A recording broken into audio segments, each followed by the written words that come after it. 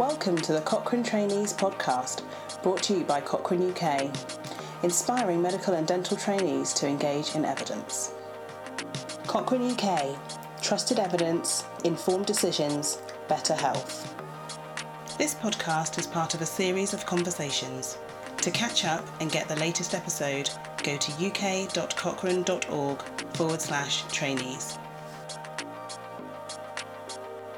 So my name is Rachel, I'm one of the Cochrane UK Trainees committee. I'm here with David Tovey today from the Cochrane Library. Hello, it's nice to meet you. Good morning. Good morning.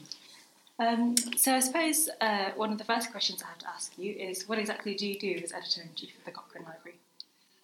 I'm Editor-in-Chief of Cochrane. I've been in that post since 2009. Cochrane decided to go down the path of having an Editor-in-Chief because it wanted to have an individual who could take responsibility for the whole of the output across the 52, 53, as it was then, review groups. What we're particularly tasked with doing is ensuring that there's consistent, high-quality outputs. And that was the main driver for Cochrane deciding to appoint an Editor-in-Chief. There's also other aspects of the work which are around being part of the publishing relationship, overseeing sort of dissemination activities, knowledge translation, and so on. And I'm also now responsible for the Cochrane review groups, who facilitate the production of reviews, and also the methods groups. So I suppose my next question is, you started off in clinical practice. How did you make that transition from being a practicing GP to working in Cochrane? I mean, in some ways, it was very fortuitous. I'd been a GP for nearly 15 years. During that time, like many GPs, I'd done other activities outside the practice. So I'd been involved in postgraduate education. I'd been a GP rep on various committees and so on. And I saw this post advertised in the BMJ for Deputy Editor of Clinical Evidence, which was an evidence-based resource produced by the BMJ. And I just applied for the job with no great expectations of success, that has to be said. I was very lucky to be appointed. It was a full-time job, so I had to resign from my practice. I always thought it might be a temporary move and that I'd one day move back. But I had 6 very happy years at the BMJ, and then in 2009, this role was advertised and I was lucky enough to be appointed. So presumably you had some role in research as a trainee before you started, or as a Well, actually, I had very little. I had written some articles, but they were mostly sort of opinion pieces. And I had a sort of honorary post at King's College School of Medicine, Department of General Practice, as part of my postgraduate tutor work in the early 1990s. But in terms of involvement in research, it was really limited, or virtually zero, really. So, the reason I was appointed at the BMJ was probably more to do with the fact that I'd recently been in clinical practice. And Fiona Godley, who was my boss then, was really looking for somebody to lead the editorial team there who had clinical experience, because she was concerned, I think rightly, that the people responsible for producing clinical evidence were really good, but they weren't that close to clinical practice, and she wanted to bring clinical evidence more into the sort of clinical domain a bit. So I think that was my selling point. They certainly didn't appoint me on the basis of my in-depth research experience. Do you still keep in touch with clinical practice now as part of Cochrane? I haven't seen a patient professionally since 2003. I try to keep an eye on what's happening in primary care and healthcare generally as part of my job. And I have obviously contacts from my old lives, my old life in general practice. So I hear what's going on. It's a very different view from outside general practice from inside. I can tell you that. The world looks very different. But I haven't seen a patient professionally now for 14 years. How has your perspective changed from when you were a clinician looking after individuals to now where you're more involved in, I suppose, public health and population health? I think that's an important part of it. When you're on the front line, probably in hospital care or primary care, you very much feel that sense of responsibility for that individual patient. Yes. And you feel that you're that patient's advocate and you want to do your best for that patient. And to some extent, you think that, well, at least I used to think perhaps, that the buck stopped with me. I wasn't sure that I was aware of how I could share that responsibility with others. It did seem very personal. When you come out of it, you begin to see that actually primary care and general practice is part of a system that works, a lot of the time quite well, but some of the time not as well as it ought. And it's easy to see, in a sense, how primary care fits into the broader picture than when you're actually in it, when you feel like you're the centre of your own world. Have you enjoyed the transition? Transition's been life-changing for me. I mean, I enjoyed general practice. There were lots of things I enjoyed about it. I enjoyed the people contact.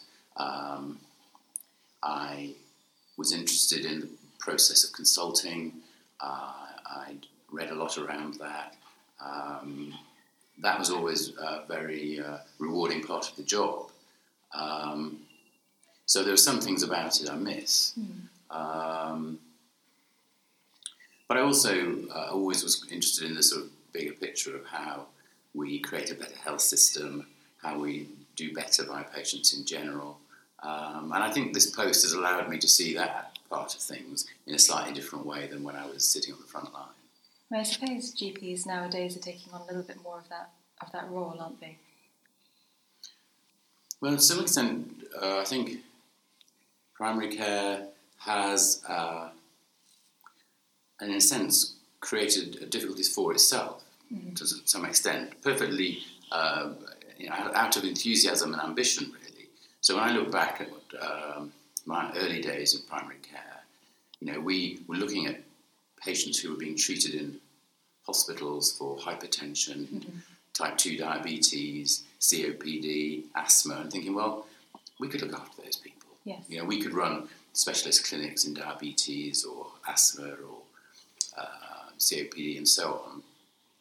And there was a sort of transition over those couple of decades where a lot of those patients began to be much more managed in primary care than in secondary care. I mean, it's virtually unheard of to refer somebody with hypertension to hospital nowadays, whereas it probably wasn't in the sort of middle 80s and so on. So we sort of created that sort of sense of ourselves as being these sort of generalists who could look after chronic disease in particular, and we could take on other things. When I went into general practice, GPs were still, a minority of GPs were still very involved in childbirth, for example. Yeah. I think what that has done is create a sort of expectation of a service that is now very difficult to deliver because as the sort of the expectations of primary care have increased, sort of capacity hasn't really. And so that's put enormous pressures back onto the system, which I think are partly responsible for some of the challenges they currently face. But the initial intention was the right one, which was to see that these people were wandering up to hospital, seeing fairly junior doctors, having very brief consultations, somebody was measuring their blood pressure, saying, are you okay, changing the drugs or not changing the drugs, and sending them away again. And all of that and more can be achieved in primary care. I mean, I suppose the received wisdom is that it's better to treat people in the community, if at all possible. So do you feel that general practice needs to expand to deal with this capacity, or do you think that some of that responsibility should go back towards hospital care? I think what's most important is people get the right care. And I think we should probably worry a bit less about who delivers it. Yes. But having said that, most of the tasks that are involved in looking after people with long-term conditions can be, I think, achieved in primary care. What surprised me, probably 20 years ago, when I was visited by a US GP, was that he, in fact, apart from that, he didn't have a computer at the time, which was astonishing in itself, but he also didn't really have a team. So when there was a blood test to be taken or a baby check, a baby vaccination to be given, he was the person giving it. Whereas even at that time, within most general practices in the UK, there was a team. You had nurses, you had maybe you had social workers, you had health visitors, you had people who were doing psychotherapy or counselling. So what I think primary care needs are really efficient, good teams that give them capacity, that allow the physicians, the GPs, to do sort of problem solving and almost patient strategy work that is needed. So that maybe the colds and the other sort of fairly straightforward transactional consultations can be done by others. Now that has been the rule in UK general practice for at least 2 decades, to my knowledge, and probably beyond that. But maybe if we're going to increase the capacity in primary care, and that would be a good thing, what we need is even larger primary care teams to achieve that. Because at the moment it's clear from both the patient side and the health professional side that the system is really creaking at the edges. I mean, is that sort of tying in with the idea of having more centralised care as opposed to larger practices that are sort of sort of a big GP practice as opposed to smaller single-handed practices? I have always been an advocate of largish practices. I think there is an issue around continuity of care that is important and is an important aspect of trust, from trust between the users of the service and the service itself. So I think there probably is a size beyond which you shouldn't go, because you inevitably will lose continuity. And maybe continuity can't really be promised anymore in the current system. But I wouldn't lose sight of it altogether. I think it's probably quite an important thing, at least to patients. But certainly, I think the days of very small practices, which clearly are going to struggle if anyone gets sick or has to go and deal with an emergency. I think those sort of practices probably their days are numbered. I would have thought we ought to be looking at at least medium-sized practices going forward. And I was shortly before leaving my practice, we would have got conversations then about forming a sort of mega practice. Sure. I don't think it ever happened. But I think there would have been advantages. Across the practices, we would have had people with minor surgery experience, diabetes, ENT, and so on. Never miss a podcast. Sign up for the Cochrane Trainees Digest at uk.cochrane.org/trainees. Follow us on Twitter at Cochrane UK and join the conversation with #Cochrane Trainees. Does your work feed into health policy? It certainly does. When I said to my work, this really is the work of other people. Yes. I'm the editor, so. But if we think about the reviews that we produce, and we produce around almost 1,000 reviews per year, if you count new reviews and updates, a lot of those reviews are around sort of community-based questions. So we have groups like Public Health Group, Effective Practice and Organisation of Care, who are non-clinical groups that look about how care is delivered. But often, even in the clinical groups, the reviews have important policy ramifications, and will be really focusing towards policymakers rather than the sort of individual health professionals or individual patients or consumers. What I really wanted to pick your brain about as well, actually, was obviously as editor of Cochrane, you are well aware of the, I suppose, abundance of research there is out there. How do you sort of pick through and decide what's worth reading and what's relevant to you? In a way, the important part of that question is, what are the questions that are most important to the decision makers? So one of the challenges that we've put to the review groups is to really think within their discipline, because as you know, every review group looks at a particular discipline, and to engage with decision makers and work out what are the pieces of, what are the research questions, what are the uncertainties that are going to be the most important to them. And once you have that information, you can start to identify your question in more detail and aim your reviews at them. And then, of course, what you're doing is pulling together many clinical studies and trying to sort of produce a sort of pooled answer. Mm-hmm. You know, what is the whole body of research saying? Not simply what are these one or two prominent articles saying. So if you were, for example, a trainee in general practice and you were trying to formulate a clinical question that you wanted to answer, what would be the best way of going about that? Well, a lot of talk in evidence-based medicine sits around the PICO question, and the PICO question is crucial. So to give an example, when I first went to clinical evidence, we had a chapter on acne. Mm-hmm. And when you looked at that chapter, we used to categorise treatments as beneficial, likely to be beneficial, trade-off between benefits and harms, too uncertain or harmful. So we had these classifications. And when I first looked at the acne chapter and that categorisation chart, it had benzoyl peroxide as being beneficial and roaccutane as being beneficial. And when you think about it, those two drugs aren't really in opposition to one another. Mm. You're very rarely in a position where you're thinking, shall I use benzoyl peroxide or shall I use roaccutane? So the question there is, what's the population?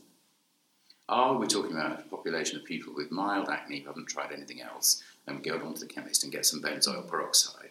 Or are we talking about people who've tried everything that can be given for acne, including oral antibiotics, topical antibiotics and so on, and all of which has failed, and who therefore may be a category for roaccutane? Yeah.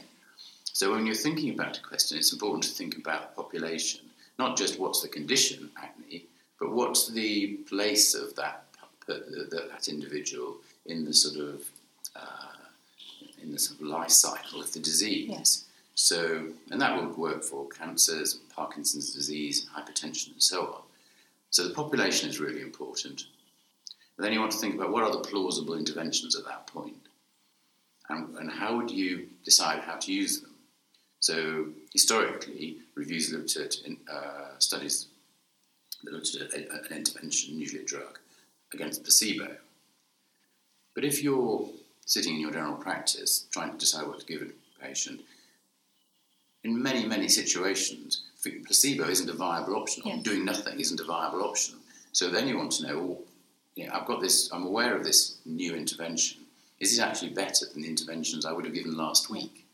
So then you're thinking about what's the intervention and the comparison. And then the final piece is, what's the outcome? It's very common you hear people say, does this drug work? Does that drug work? As if it's a sort of switch. You switch it on, it works. Switch it off, it doesn't work. And it's never that simple. So then you're thinking, what are the outcomes that matter? And so you're thinking, well, does it make you live longer? Or does it make your symptoms better controlled? Or does it get you out of hospital quicker? Or does it improve your quality of life?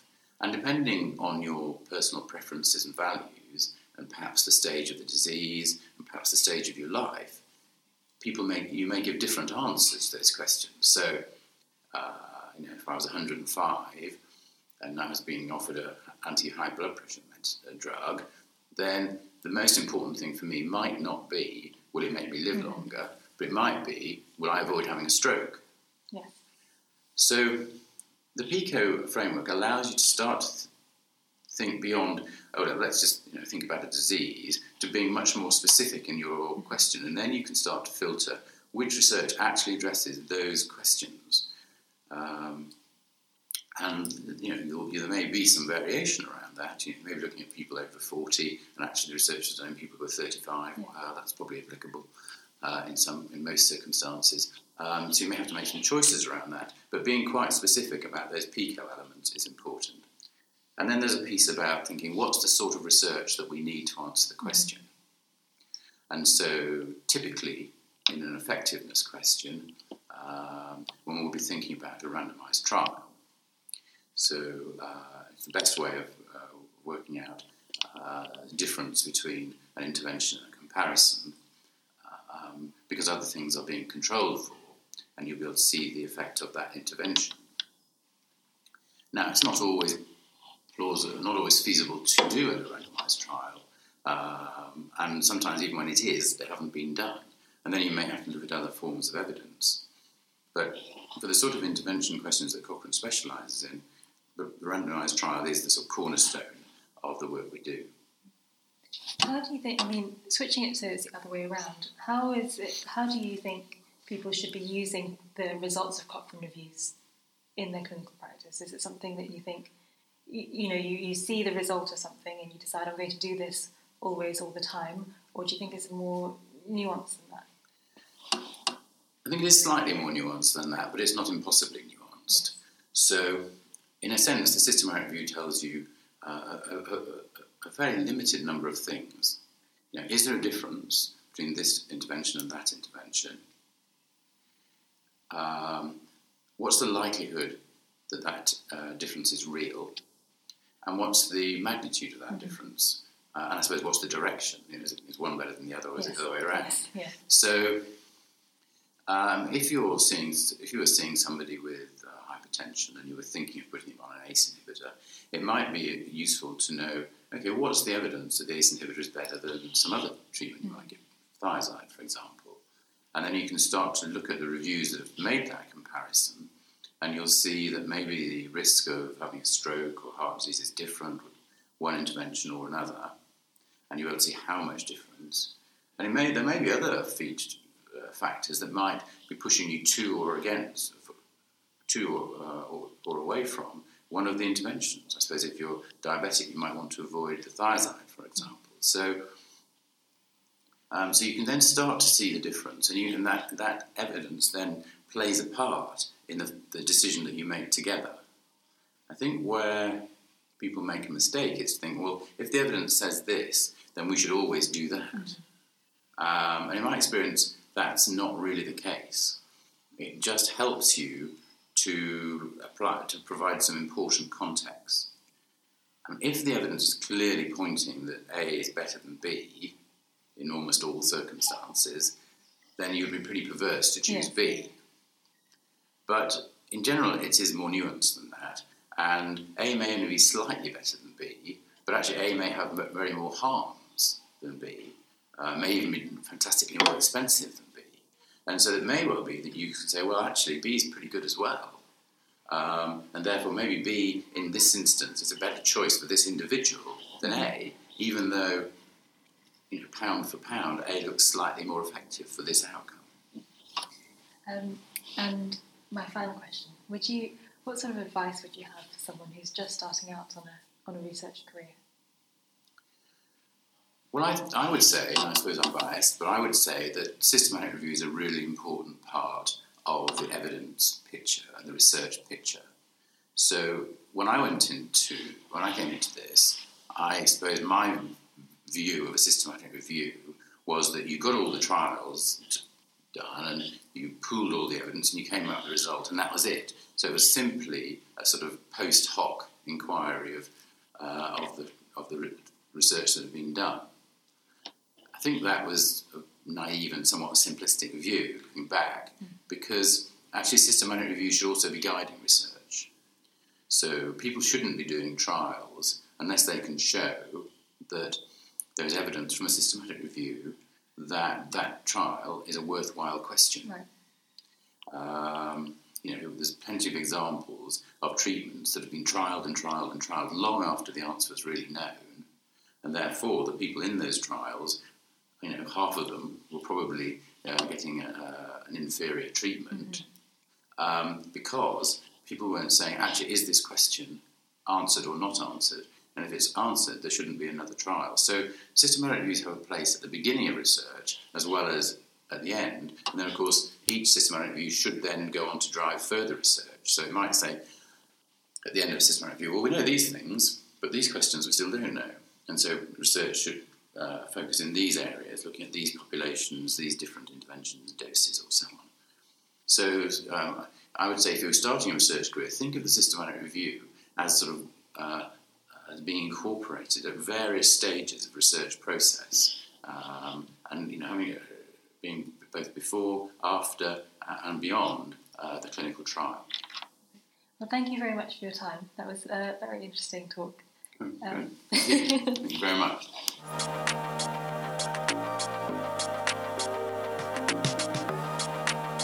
This podcast was presented by Rachel, produced by Jack, and narrated by me, Farrow.